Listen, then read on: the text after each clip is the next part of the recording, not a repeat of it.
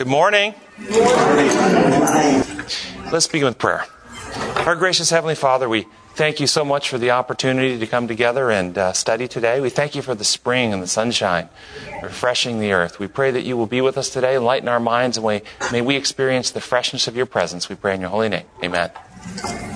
And we are doing lesson number 4 in our quarterly Health and Healing. And the lesson title this week is The Water of Life. If somebody would read for us the memory texts in our lesson this week. But whosoever drinketh of the water that I shall give him shall never thirst. But the water that I shall give him shall be in him a well of water springing up into everlasting life. John 4:14. And when you think about this memory text, this water welling up to life, is this water literal or metaphorical?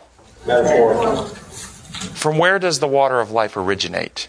If you look at Friday's lesson, in the second paragraph, it says, the priest had that morning performed the ceremony which commemorated the smiting of the rock in the wilderness. That rock was a symbol of him who by his death would cause living streams of salvation to flow to all who are athirst. Christ's words were the water of life. There in the presence of the assembled multitude, he set himself apart to be smitten, that the water of life might flow to the world. In smiting Christ, Satan thought to destroy the Prince of Life, but from the smitten rock there flowed living water. As Jesus thus spoke to the people, their hearts thrilled with a strange awe, and many were ready to exclaim with the woman of Samaria, give me this water that I thirst not. That's from Desire of Ages 454. What do you hear? I want us to spend some time expanding and really kind of getting our mind around this idea. What is the water of life? What do you hear? The water of life. Truth. Truth, okay. He says truth. Other thoughts? Life-giving. Life-giving truth or life-giving? Life-giving. He's bringing forth abundant life. Bringing forth abundant life is what it does. It's its function. But what is it? The knowledge of God. The knowledge of God, she says. The knowledge of God is life. How do we partake of it? How do you and I, if the words of Christ, as the quote was, Christ's words were the water of life. If the water of life is not H2O physical matter, but it's symbolic of this truth, of the knowledge of God, how do we partake of it? Study the Bible. Study the Bible. Applying it to your life. Applying it to your life. Having a real relationship with Christ. Having a real relationship with Christ. This is out of Desire of Ages 187. See what you think. He who seeks to quench his thirst at the fountains of this world will drink only to thirst again. Everywhere men are unsatisfied, they long for something to supply the need of the soul. Can you give me examples of how people drink of the cisterns of this world? How are people trying to fill the voids in their soul by drinking from the world? Internet. Entertainment. He said internet. Drinking. Alcohol, drugs. Workaholics. Secular psychology. Secular psychology. How about relationships? Materialism, wealth. Music. Video games. Any of this stuff? Drinking of the world? Okay, here's what goes on. It says, the need of the world, the desire of all nations, is Christ. The divine grace which he alone can impart is living water.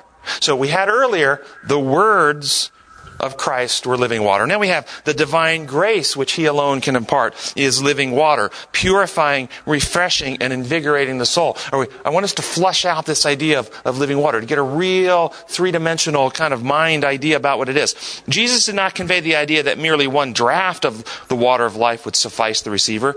He who tastes of the love of Christ will continually long for more. Does that give us an insight? Is the love of Christ connected to the water of life? Somehow. Is it part of or is it the water of life? But he seeks for nothing else. The riches, honors, and pleasures of the world do not attract him. The constant cry of his heart is more of thee. And he who reveals to the soul its necessity is waiting to satisfy its hunger and thirst. Every human resource and dependence will fail. The cisterns will be emptied and the pools become dry. But our Redeemer is an inexhaustible fountain. Okay, now we've got His words are water of life. His grace is water of life. We partake of the love of Christ. He is an inexhaustible fountain. What is this water of life? The love of God. The love of God. Christ Himself.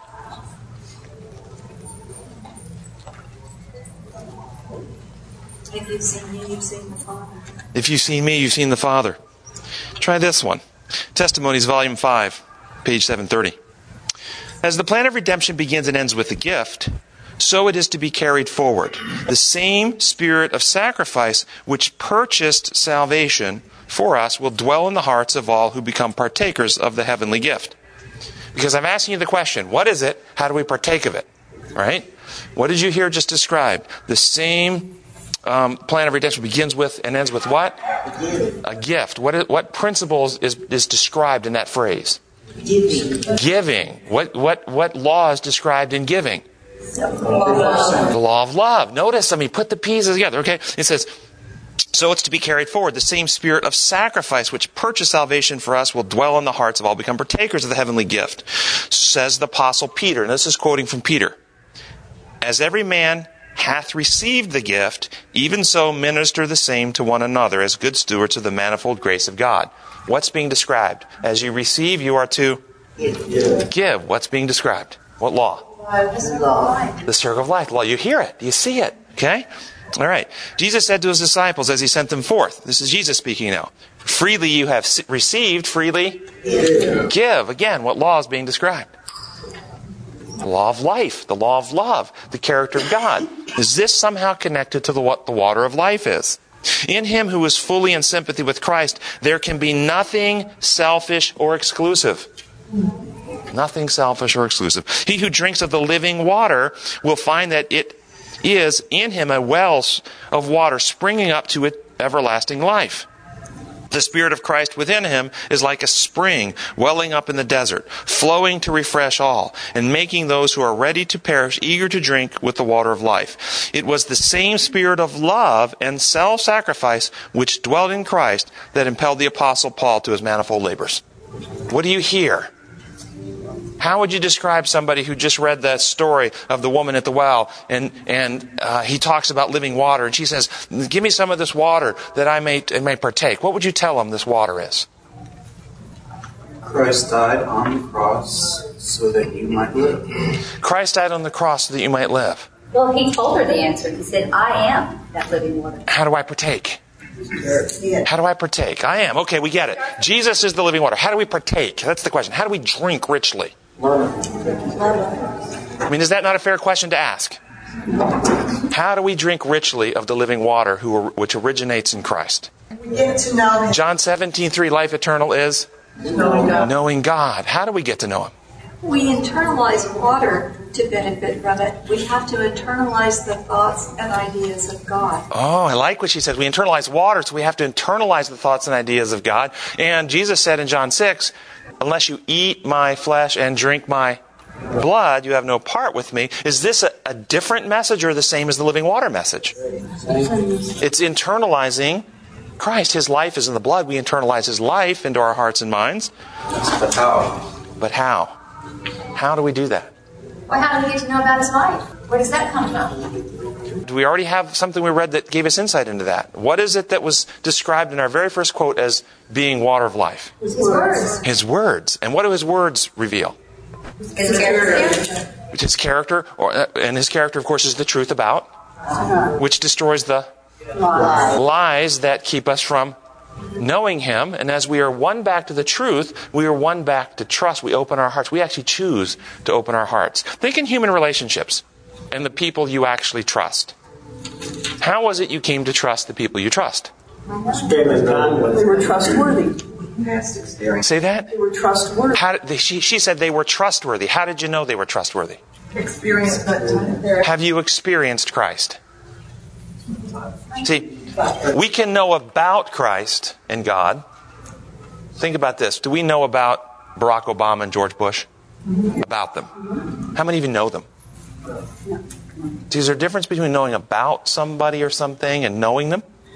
Yes. Yes. Huge difference. And this is the difference. How do we partake?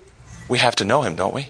Spending time. Spending time in study, in prayer, in conversation, in relationship, where we actually put our life in His hands and trust Him after we've had enough evidence that He can be trusted. Yes? I was listening to one of the back things on Charles Mills when you were talking about, anyway, you made the comment, you said, when rightly understood, the Bible always agrees with science, and when rightly understood, the science always agrees with the Bible. To me, science is nature. It's the physical world.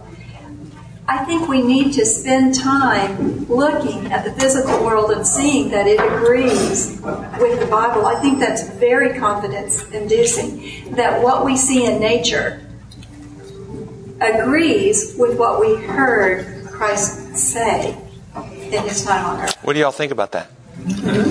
Yeah, I think there's a lot of sense and wisdom in putting those two together.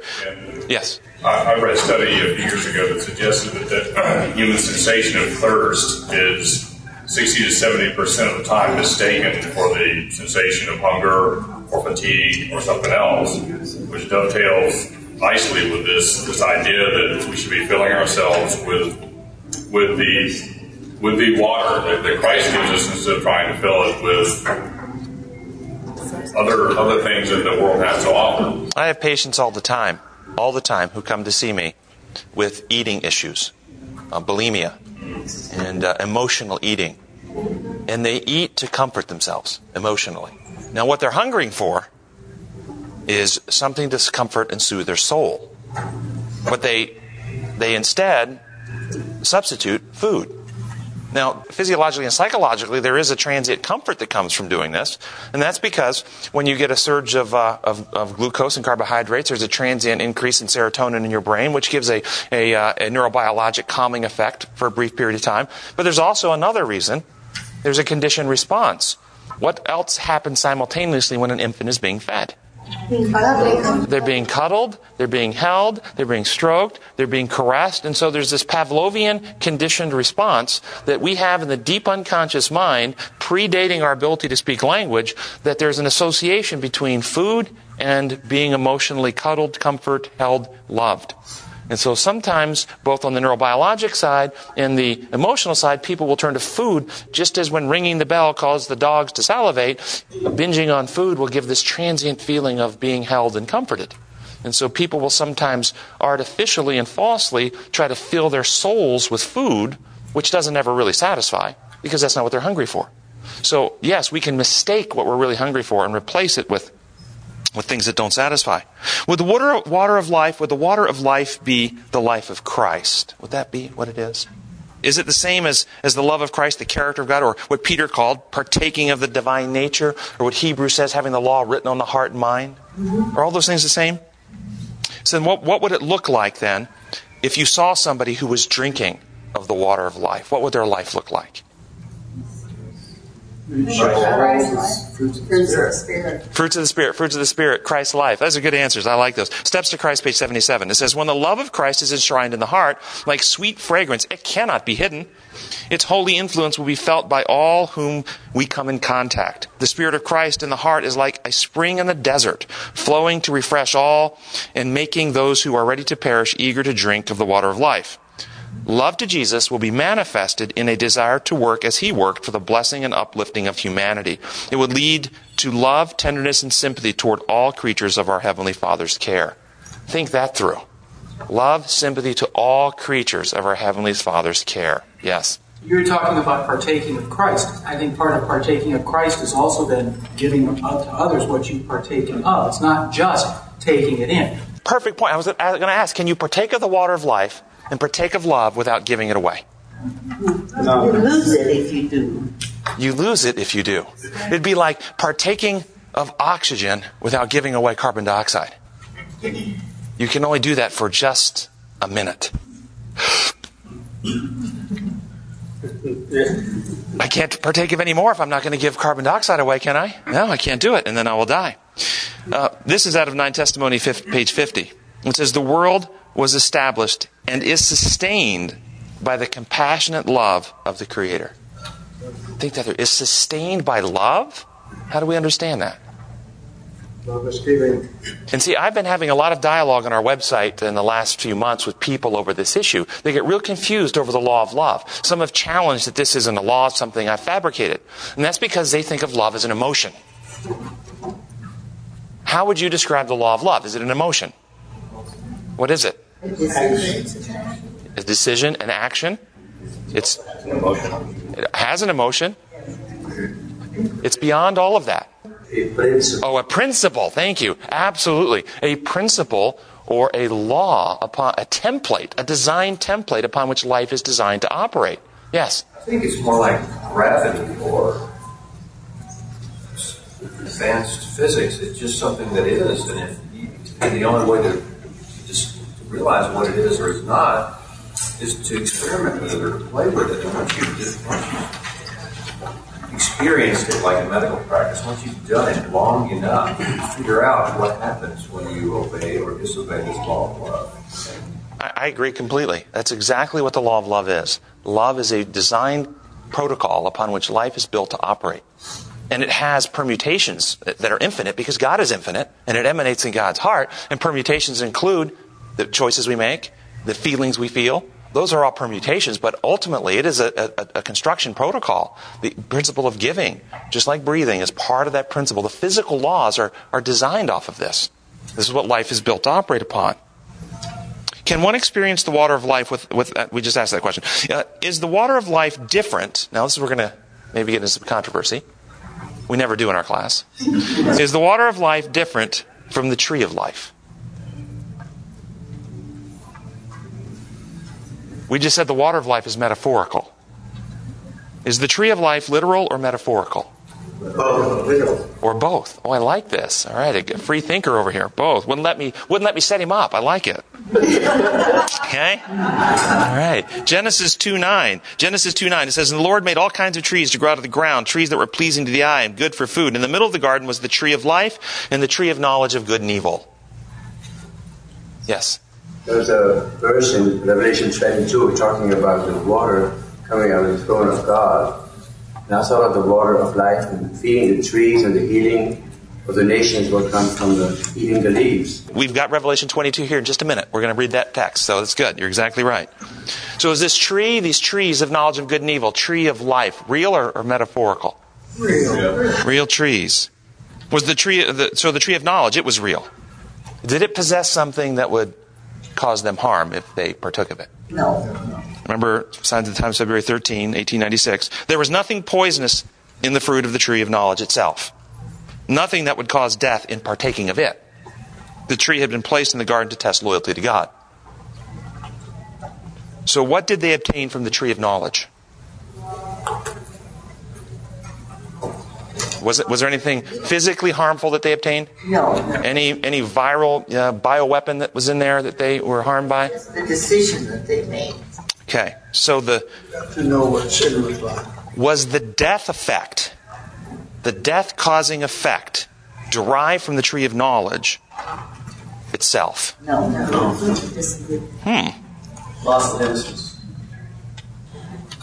Then if the death-deriving effect was not derived from the tree of knowledge itself, is the life-deriving effect derived from the tree of life itself? I might be completely mistaken, but didn't he put angels around the tree of life so that they couldn't partake of it? You're not mistaken. That was our next text here. The life to the tree came from Christ himself. So that's not that you're not mistaken. The Genesis 3:22, next text. It says, "And the Lord said, the man has now become like one of us, knowing good and evil. He must not be allowed to reach out his hand and take from the tree of life and eat and live forever." Boy, what do we make of all this? It sounds like it's providing physical life, doesn't it? Revelation 22 text he mentioned a moment ago says, "Blessed are those who wash their robes, that they may have right to eat of the tree of life and may go through the gates of the city." Are the robes literal robes in this passage? Or are they metaphorical robes? Blessed are those who wash their robes. If we get our clothes, go down to the laundromat and wash them, we'll be blessed. Wrong. Is it literal robes, or is it these robes metaphorical, something else? What are they metaphorical of? Blessed are those who have their characters purified. That's the robes are metaphorical of character. Well, do we suddenly jump from metaphor to literal? Blessed are those who wash their robes, they might have right to eat of the tree of life. The characters are literal. The character is what's literal. What about the tree? I think it's literal. You think it's literal, she says. Okay. Well, how about this? Another scripture, Proverbs 3:13 through 18. Blessed is the man who finds wisdom, the man who gains understanding. For she is more profitable than silver and yields better returns than gold. She is more precious than rubies. Nothing you desire can compare to her. Long life is in her right hand, and her left hands are riches and honors. Her ways are pleasant ways, and all her paths are peace. She, what is she? Wisdom. Wisdom is a tree of life to those who embrace her. Those who lay hold of her will be blessed. Literal tree, metaphorical tree? What does the passage mean? Passage in Proverbs, that wisdom is a tree of life. What does it mean? Is it completely just unconnected to what was in Eden? What will be in the new heaven, new earth? Are they connected? Should I say what or who is wisdom in Proverbs 3? Knowledge of God. Yeah, it's the fear of the Lord is the beginning of wisdom. That's just the beginning. Respect of God, the beginning to know God. That's the beginning of wisdom. And you start there, and then we continue to grow by partaking of Him. Fear means reverence. I always thought the wisdom was Jesus Christ. He said, I always thought wisdom was Jesus Christ. In John chapter 3, how does John chapter 3 start out? In the beginning was the Word. And the Word? And the Word became? That's a capital W, isn't it? How about wisdom? Is the Word and wisdom the same? The Word and wisdom is the same? Is Jesus not wisdom? Actually, you'll find if you read some versions of the Scripture that wisdom in Proverbs in this passage is capitalized, just like the Word in John 3, that the wisdom refers to Christ. Yes? This is why Eve took the fruit. She said she saw it was pleasing to the eye and desirable for obtaining wisdom or knowledge. That's what she thought. That's what she thought. Yeah. She was lied to. Yeah. Lied. Is Christ wisdom? Is He wisdom? Yes. What kind of wisdom? Yes. Doesn't Paul say that this is life, that we know Him, the only begotten of the Father? John 17:3. This is life, that we know you, the only true God, and Jesus Christ who now sent. John 17:3. If one has Christ, what kind of wisdom is Christ? What kind of wisdom? Wisdom of the world? Remember, he talks about the wisdom of the world is, wisdom of God is foolishness to the world. The wisdom of the world is foolishness, and so forth. Okay, so it's not wisdom. What kind of wisdom do we get from Christ? Eternal wisdom. Life. Eternal wisdom, life. Can we define it any more than that? It's very general. Wisdom about God. Wisdom about God. What is God's nature? So do we get the wisdom of love from Christ? No. The wisdom of selflessness. Greater love is no man that He give His life for a friend. This is how we know what love is, that Christ gave His life for us. For God so loved the world that He gave His only begotten Son. Do we get the wisdom of selfless love? He who was one with God did not think equality with God was something to be grasped, but humbled Himself into the form of a servant. Do we see this wisdom of selfless giving in Christ? Is that what we see? What is the king? Do we get the wisdom of God's kingdom from Christ? And what is the kingdom of God? The kingdom of love. Are we back to what the water of life is? What is the water of life? Love. The truth about God, His character of love, the law of love upon which life is built to operate. And so the water of life originates in Christ. Wisdom originates in Christ. The tree of life, wisdom is a tree of life according to Proverbs. So is the tree of life literal, metaphorical, or both? Proverbs 11:30 says, the fruit of the righteous is a tree of life. And he who wins souls is wise. The fruit of the righteous is a tree of life. What is righteousness? What is righteousness? Right doing. Right doing, which looks like self-sacrificing love. We're back to it again. It's great stuff. This is out of Review and Herald page, Review and Herald, January 26, 1897. It says, the tree of life is a representation of the preserving care of Christ for His children. As Adam and Eve ate of this tree, they acknowledged their dependence upon God. The tree of life possessed the power to perpetuate life. And as long as they ate of it, they could not die. The lives of the antediluvians were protracted because of the life-giving power of this tree, which was transmitted to them from Adam and Eve. Now, this is an interesting passage. Let's reason our way through it. The tree of life is a representation. representation of the preserving care of Christ. What does that mean, representation? Symbol. A symbol? A stand-in? Not the literal itself? But yet we read in the very next sentence, Because the tree gets its life from Christ himself. the very next sentence, the tree of life possessed the power to perpetuate life. The antediluvians had longer life because of the fruit of the tree of life. Galatians describes the tree as bearing different fruit every season. Every season, every month of the year. 12 fruits a year. So, are we talking literal fruits or are we talking fruits of the Spirit? And if so, why does it say every month? He says, are we talking literal fruits or spiritual fruit? And if it's spiritual fruit, why do we get a different one every month? Doesn't that seem it's more like literal fruit? Kind of like in kindergarten when you've got the character trait of the month. You got the what? We put the character trait of the month. This. Oh, character trait of the month. This one. Okay. Does it sound like this tree, at least somewhere, at some time in history, past, present, or future, is real, physical? Does it sound like it's also metaphorical? Does it sound like this tree had physical molecules? That Adam and Eve actually partook of fruit from this tree, put it in their physical bodies, and it did something healthy for them? Does it sound like that? Yes. Well, back in the Old Testament, they used to sacrifice a lamb and for forgiveness of their sins, and the lamb wasn't forgiving their sins. And it seems like God likes to operate in a mode where there's something physical, tangent that stands between an infinite God and a finite created being that helps us make a connection with our small minds. What do you think about his point here? There was a real physical lamb, but the physical lamb didn't really do anything literally for their eternal salvation. It's the same when we partake of communion. We're taking literal bread and grape juice, but it is metaphorical in that it represents Christ. She's saying the same with communion. Anybody going to challenge that? Communion, in other words, we're taking real physical, nutrients into our body, but it's symbolic of Christ, who is our eternal life. Does that sound like the tree of life description, or the tree of life had actually better physical nutrition than the wine and the bread? Because I'd like to take a communion where I would get 900 years of life. Wouldn't you? Yeah. If anybody finds one of those around, let me know. It's the act of faith in eating it that we get it. The act of faith. Of course, we get eternal life through Christ, don't we? Not just 900 years of physical life in a sinful body that's still going to get old and decay and die, like Methuselah, 969, still died. If somebody gets to heaven and refuses to eat of the tree of life, will they live forever? Interesting question. Interesting question. You should contemplate this. Do you have to partake of the physical tree of life in order to have eternal life? Yes. Does the tree represent relationship?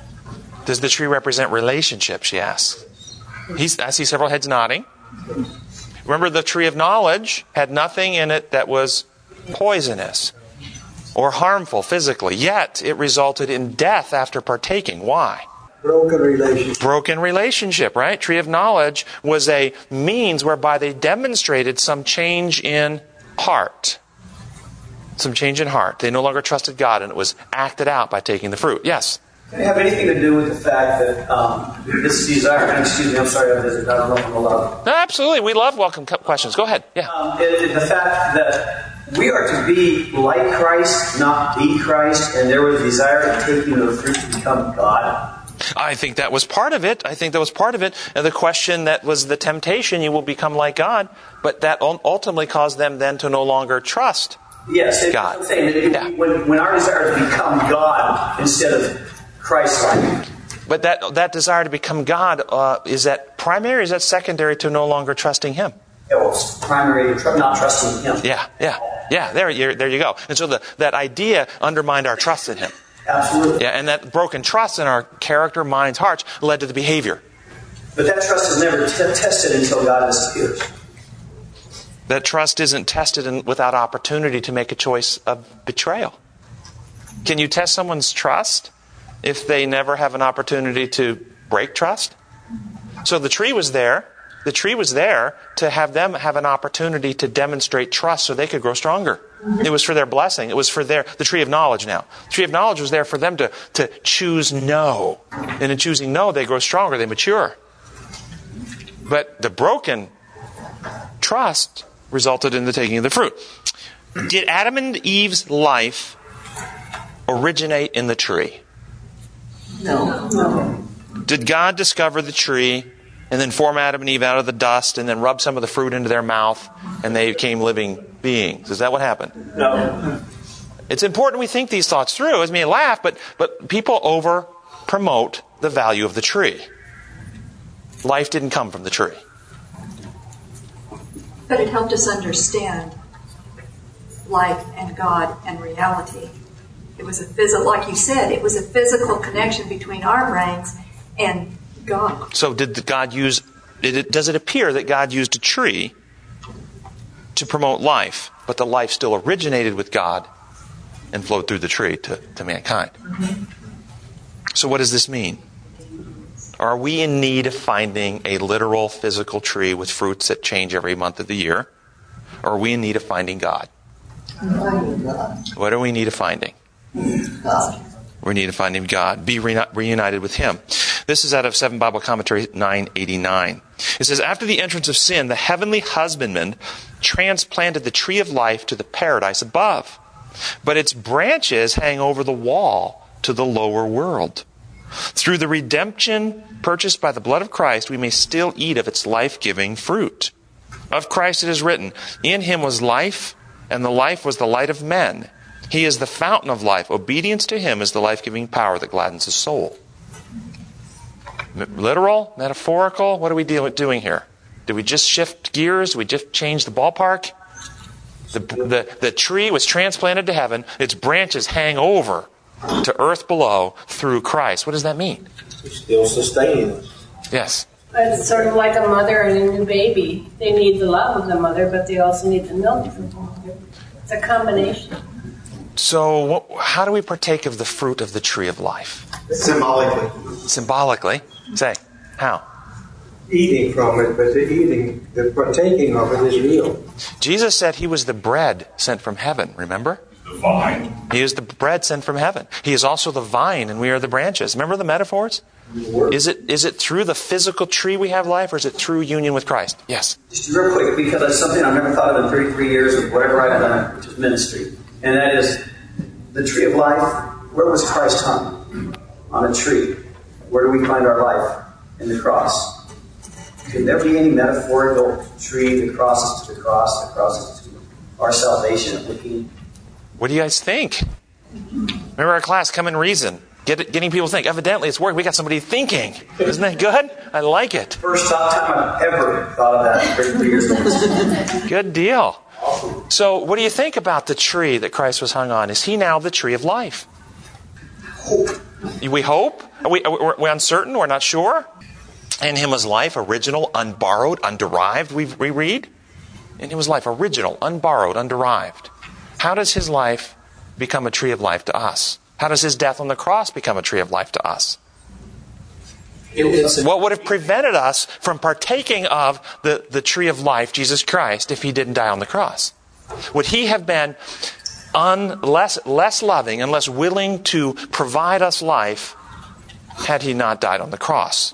He would have been done. Yes. It comes back to His life that He lived in place of what happened in the beginning. He was a replacement for Adam. Oh, I like this. Replacement for Adam. How? Well, for what reason? For what reason? Sin. Throw it at him. No, I like it. Do you all agree He was a replacement? Was He a replacement for you and me, primarily? No. I see some heads nodding. I see some heads shaking. No. What does Paul say about Romans? First Adam and second Adam. Isn't that right? There's first Adam. All of us derive our life from where? From Adam. Ultimately, all life comes from God. Absolutely. Ultimately, all life, can't say that's wrong. All life comes from God. God gave Adam life in Eden. Did God give Adam an ability? Yes. To pass that life along? And a duty. And a duty. To pass that life along. So when Seth came along and Cain and Abel came along, was that God creating, or is that Adam and Eve passing along the life that God gave them? Yes. Is that why that the rest of us are born, Psalms 51, born in sin, conceived in iniquity? Because Christ came to show that the first Adam did not have to fall. first Adam didn't have to fall. He did show that. Did he come to do more than that? Did Adam change God when he sinned? No. Did Adam change the very nature of human species? Yes. And was that nature change compatible with life as God designs life in the universe to run?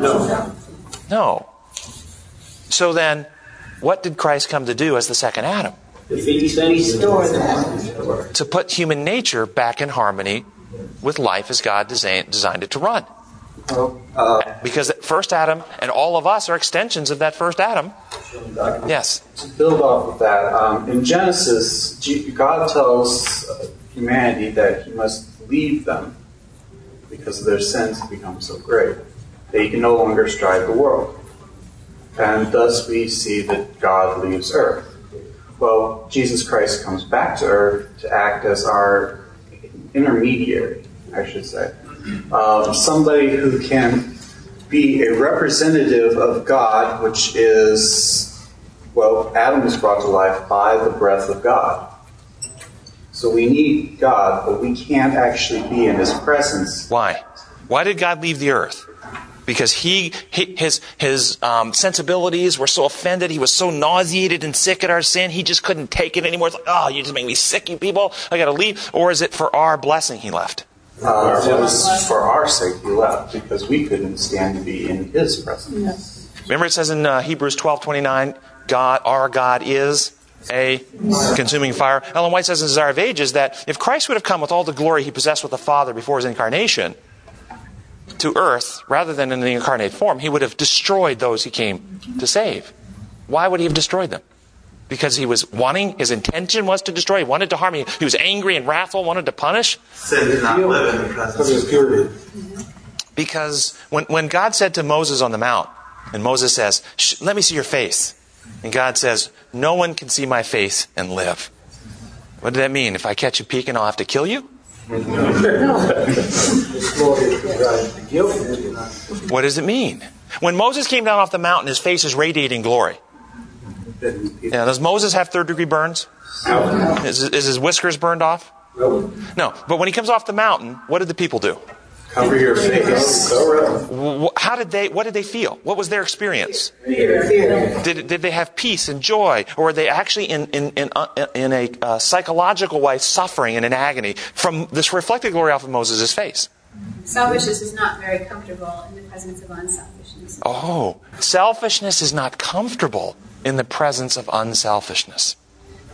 And so those of us that retain and hold selfishness in our hearts will be tormented in the presence of unmitigated, other-centered love that originates in God. It tortures us in our mind and hearts. Yes, this is no question about it. So, there's a hand somewhere? Yes. Was that a reflection of the Shekinah glory when Moses came off the mountain? Yes, that's what it was. Yeah, exactly. All right, let's go, because we had a couple other things we had to cover in class today. And boy, just time just goes so fast. It says, talk about the fruit hanging over the wall. This is out of Review and Herald, January 26, 1897.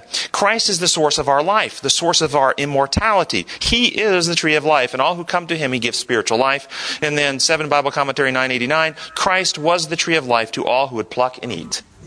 So, the water of life comes from, wisdom comes from, the tree of life is Christ. Now, God, I believe, at some point in time used physical things. There's probably and likely is a physical tree. But don't get this idea that the physical tree is the source of life. It is not.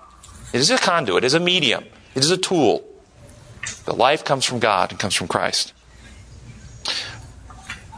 And then we talked about laws, the laws of nature a little while ago, and the laws of love. This is a really cool quote. It comes out of Education, page 99. The same power that upholds nature is working also in man. The same great laws that guide alike the star and the atom control human life. The laws that govern the heart's action, regulating the flow and the current of life to the body, are the laws of the mighty intelligence that has the jurisdiction of the soul. From him all life proceeds. Only in harmony with him can be found its true sphere of action. For all the objects of his creation, the condition is the same: a life sustained by receiving the life of God, a life exercised in harmony with the Creator's will. Do you hear that very clearly? What's that mean? Yes? So if man is designed to live forever, then what's the purpose of food and water?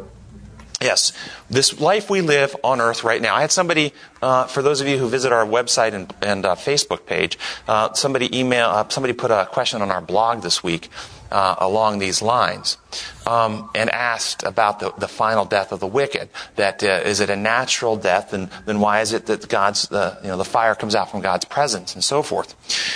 What do you believe the natural order of the universe is? When you read in Daniel chapter 7, and it says fire comes out from God's throne, and 10,000 times 10,000 and thousands of thousands stand before him. Is that the natural order of the universe, or is that an unnatural order of the universe? When Adam and Eve used to have robes of light and walked in God's presence, is that a natural order of the universe or an unnatural order? When the world became darkened after sin, and remember every time Ellen White comes out of vision, she goes, dark, dark, dark, the earth is so dark. When this earth in its darkened state, is this where we live now a natural order of the universe, or is this an unnatural order of the universe? See, what we live in right now is unnatural. We live in a world infected by what Paul calls the law of sin and death. All nature, Romans 8:22, groans under the weight of sin. This is not the natural way of the universe. This world right now, if you want to use a metaphor, is on artificial life support. We're in an ICU on a ventilator. Why? Because we are sick of heart and mind. We would be dead. The metaphor I like to use is like the law of gravity mentioned. Imagine God took Adam and Eve to the top of the Empire State Building and said, in the day that you jump off, you will surely die. And Satan comes by in the form of an eagle instead of the form of a serpent and says, did God really say in the day you jump, you will die? Oh, no, you won't. Look at me, I've jumped and I can soar all over this planet. He knows in the day you jump, you're going to soar into heaven and be like God. And so they jump. And immediately they're exhilarated because the air is rushing by until they realize they're going only one way. And then they're overcome with fear. And at that moment, when they're overcome with fear, remember they ran and hid because they were afraid? God literally sticks his hand in and suspends them in midair. Romans chapter 3:25 says God left the sins committed beforehand unpunished. He suspended the consequences for a time. And while the human race right now, the whole earth is held in the palm of God's hand, suspending the consequences, holding at bay the ultimate consequences for sin, he sends his son to earth, to the top of the building. Evil men pick his son up and throw him off. And now what do we watch? We watch as his son falls, and God restrains himself, and God does not intervene. And we hear the son cry, my God, why have you forsaken me? Why have you given me up? Why have you let me go? Why have you not stopped this? And we watch why the son dies, not at the hand of the Father, but as a consequence of becoming sin, who knew no sin became sin for us. Revealing that sin severs us from the circle of love, the law of love, the source of all life. This is why people die in the end. And now the rest of the universe, now the rest of the universe watches as we still stand in the hand of God, as he's holding still back the consequences. And he's saying, now, if you'll let me, if you've seen all these evidence, if you'll let me, I will put you back in harmony. I will write my laws on your hearts and minds if you trust me. I will put you back through a window and put you in harmony with the law that's broken. But if we say, get out of my life, leave me alone, you're always messing with my good times, I want to do things my way, then God will eventually give us our choice and withdraw his hand. And when he withdraws his hand and we're suspended in midair, guess what happens? Amen. Fall around. We fall and we die. Not at the hand of an angry and wrathful God. So right now, your question about eating food and all this, we live in an artificial environment right now. This is not the way God designed the universe to run. I wasn't just talking about this life, but also... Yes, and I would suggest that eating of the food is for our pleasure and for our joy. And I don't think the whole issues of digestion will be the same. I'm not seeing septic systems in heaven, personally. Okay? I mean, I'm not. Roto-Rooter will be out of work. Okay? Yes. Almighty talks about the blood mechanisms that, like in heaven, we'll eat our food will be so perfectly digested, there won't be a need for bowel movement. Yeah, exactly. That's my point. Complete, perfect energy transfer. Yes. Sunday's lesson, it talks about exploring water as a metaphor. When we think about water as a metaphor, what does water do for us? Literal water now. What does it do? It cleanses, right? Water cleanses internal and external. Christ cleanses us from sin, both internally and externally. Physical deformities, that's part of sin. The sickness and disease we have, that's the external part. We get new bodies, immortal bodies. We live forever, but we have healed minds and hearts. We're healed internally. According to the Centers for Disease Control, what is the most single important means of preventing the spread of infection?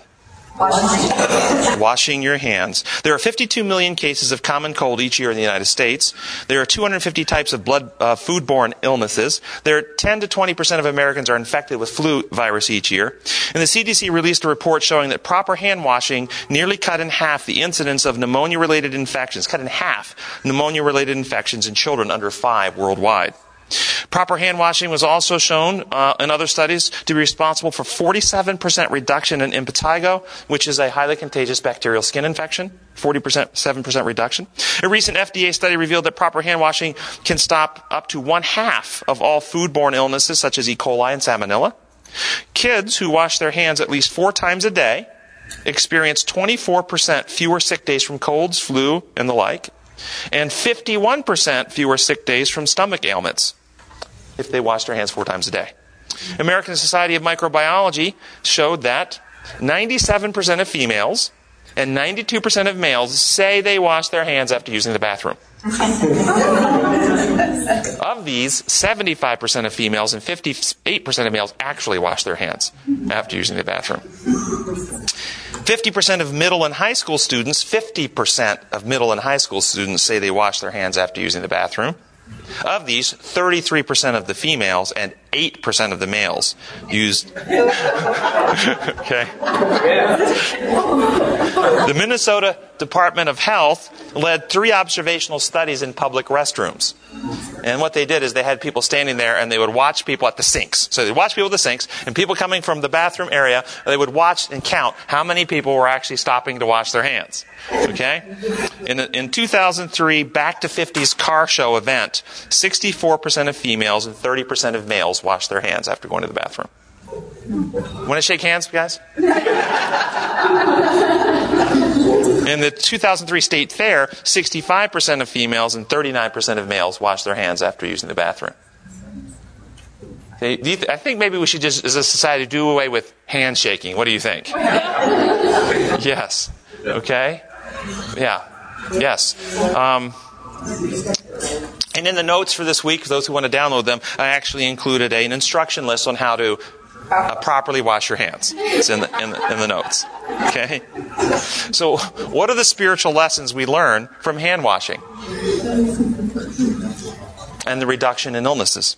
Do we get less spiritual sickness and problems if we partake of Christ multiple times through the day? Yes. Is there a lesson there? Yes. Yes, there's a lesson there. Do we have less fear and insecurity throughout the day if we're partaking of Christ all day long? Yes. Does less fear and insecurity impact the decisions we make in our life? Think about the decisions you make from day to day. I don't care what the decision is. Whether you're going to buy a car or not buy a car, sell a house, not sell a house, go to this school, go to that school. How many decisions do we make based off of fear and insecurity? We're coming in contact with a lot of ugliness out there, and we need to have that time with the Lord to just clean things up in our minds and bring us back to reality. So other lessons of water. Water is a requirement for life. What's the lesson? Christ is a requirement for life. We are composed of water and we need water to live. We are composed of energy, are we not? And where does energy arise? From Christ or God. Yeah, we need that to live. Yes? And so, as a Christian, to show that I want to be submerged in water, baptism is very important because it's a physical symbol that I'm using Christ in my life by being submerged in. And that's our very next point in the lesson, baptism. So we're going to do 2 more points, and we're going to talk about baptism. It's a great point, and how that comes in. Water is stable, it's not volatile, and it's used to extinguish fires. What do we learn from that spiritually? Is the love of Christ stable? Is it constant? Is it not volatile? Does it extinguish something in our hearts that trouble us? Fear, insecurity, irritability. Does the love of Christ bring peace? And the metaphor of Zechariah 3 is that we are branches plucked from the burning fire, burnt with and damaged by sin in our lives. The love of Christ not only puts out the fire of sin in our hearts, of selfishness and fear, but it restores, it regenerates, it recreates. The law of the Lord is perfect, reviving the soul. It brings us back to true life. Purifying, yes, healing. Water can present in many forms: liquid, solid, gas. What lessons do we learn from that spiritually? Does God manifest His love in many ways? Does it come in gentle and compassionate and selfless ways? But does God equally demonstrate His love in discipline? Pardon? Oh, He just opened a can of worms, didn't He? He said tsunami. Oh, boy, what a can of worms that was, huh? Yeah. Hurricanes. Yeah, is that God's love? God didn't do it. So is love. How about the flood? Yeah. How would you explain that to someone? Boy. Wait a minute, isn't just allowing sin to exist itself a manifestation of God's love? Absolutely. It has to be. Freedom. The God of freedom. That's right. But does that mean He uses His power to send tsunamis or hurricanes against people He doesn't like? No. Not at all. Then why would He send the flood? He gave them an out, they just didn't take it. He did give them an out. Yes. Why the flood, though? He was trying to preserve the one man who was loyal. Okay, there was only one man on earth that was righteous according to Scripture at that time in human history. Why was that significant? He was going to die. He was going to what? He was going to die. What happened if that one righteous man died? So there would be no lineage for Christ. Oh, Through which Christ would come. as soon as mankind fell into sin in the Garden of Eden, what was the only hope for the human race? Jesus Christ. Now, in Eden chapter 3, in Genesis chapter 3, back in Eden, did God say to Satan, in the form of a serpent, that the seed of the woman will crush your head and you will bruise his heel? Now that was talking about what? Jesus coming to destroy Satan and his power. Did Satan know that the promised Messiah was promised? Yes. Do you think he just went back to his TV watching room and kicked back for the next 4,000 years, or was he active trying to prevent that from happening? Yep. Yes, and he almost succeeded. At this time in human history, Satan had everybody on his side except one righteous man. And God was acting in order to keep over an avenue through which the Messiah would come. He put people to rest in the graves. Is that the punishment for sin? The wages of sin is sleep in the grave until resurrection. No, this is not the punishment for sin. Nobody has suffered the punishment for sin. That comes at the end of the 1,000 years. So God acted at that time. Once Christ finished His mission on earth, once He came, accomplished all that was necessary for our salvation, has God acted the same way as He did in Old Testament times, using power to put people in the grave left and right like He did? Do you see that happening in human history? Is that because since the cross, and the revelation of Christ at the cross, the human race has been converted and we are now all holy and faithful? There hasn't been hedonism and violence and exploitation and abuse of each other. I mean, we're all just wonderful people now. Or if you look at human history, Nero, Stalin, Hitler, worshipping Kali, the Indian goddess of death. And we have just as much rottenness on earth since the cross as before, don't we? But we find God using His power to wipe out people doing this stuff. No. But you're looking finite, and your statements are finite. Give us a more infinite view. Exactly. The universe is also, sin was not originated on this earth. That's right. That's exactly right. And so we included that process when we talked about the seed crushing the serpent's head.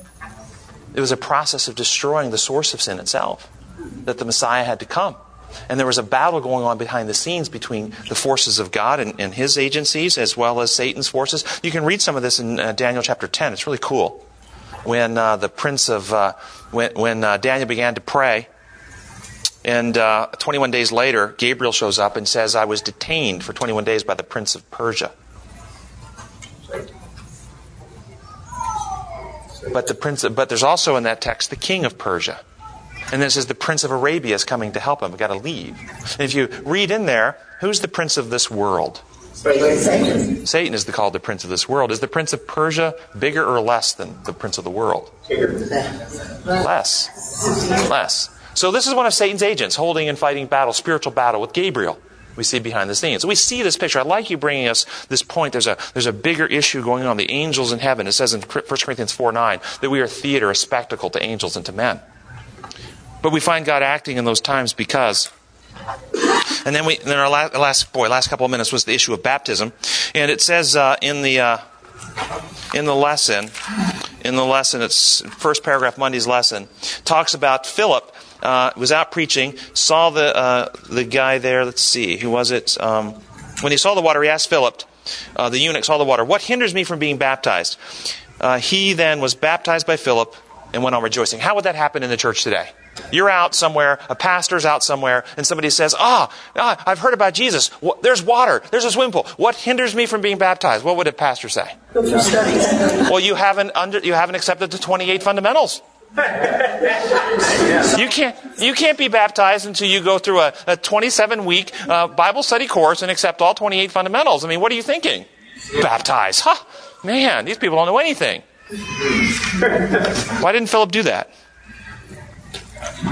When you are baptized, are we baptized into the Adventist church or are we baptized into Christ? No, we're not. Not in this organization, we're not. You are that's why you have to do the 28 fundamentals, because they want you baptized into the church. Should we be? No. Should we be baptized in the Adventist church, the Methodist church, the Baptist church? What Paul says in Corinthians, it says, I appeal to you in the name of Lord Jesus Christ, 1 Corinthians 1, starting verse 10, that all of you agree with one another so there be no division among you.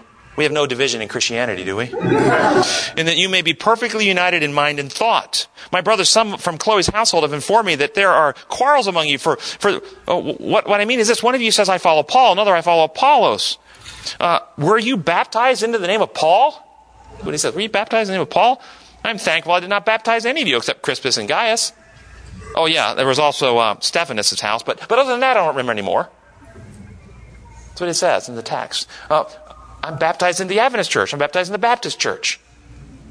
When we're baptized, are we baptized into a church or are we baptized into Christ? Yes. Just real quick, there's always been a group of us that love to have the opportunity to baptize in Christ and then later go through everything. If they choose to become Adventists, let them become Adventists. I think that is the gospel message.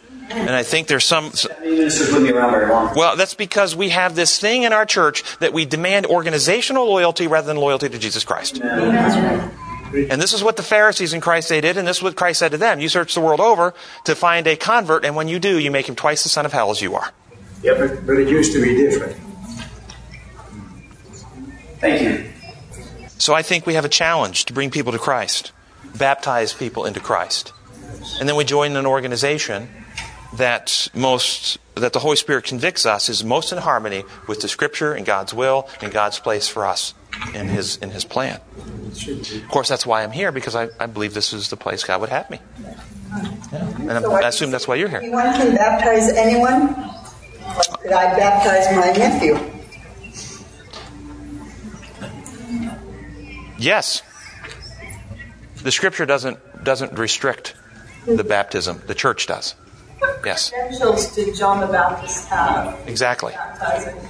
Well, he had the credential of the Holy Spirit. So, yes, you can baptize if you have the Holy Spirit leading you to do so. And the person's convicted, according to Scripture. That is a scriptural standard. Especially when you consider that baptism really is just ducking someone in the truth about God. And we all could do that. Yes, and I guess in closing, it asks us to read Romans chapter 6. This is my paraphrase of Romans 6. It says, what then should we say about this amazing healing plan? Should we spread the infection of distrust and selfishness, cause more devastation and destruction so that the power of God's healing solution may be more fully displayed? Absolutely not. We have taken the antidote, and the infection of distrust and selfishness has been purged from our hearts. How then can we choose to be reinfected with distrust of God and practice selfish methods again? Or don't you realize that all of us who were immersed in the truth of Christ Jesus were immersed into selflessness and have died to self-centeredness? We symbolically demonstrate we have joined him in dying to ourselves by being buried in water, and in order that just as Jesus arose from the dead, displaying the life-giving glory of the Father, we too live a new life displaying God's glorious character in our lives. Right. Gracious Heavenly Father, we thank you so much that you have sent your Son to reveal the truth about you, to win the fight with evil forces we could not win, to perfectly restore your life-giving law of love, water of love back into the human being, and be the vine, the conduit, the connecting branch to connect this human family back to your heavenly home. We open our hearts now and trust, and that's your Spirit will be poured out. Write your law of love in our hearts. Free us from fear, insecurity, and selfishness. May we be immersed in the truth of your kingdom and leave here to share this wonderful message with the world around us. We pray in your holy name. Amen.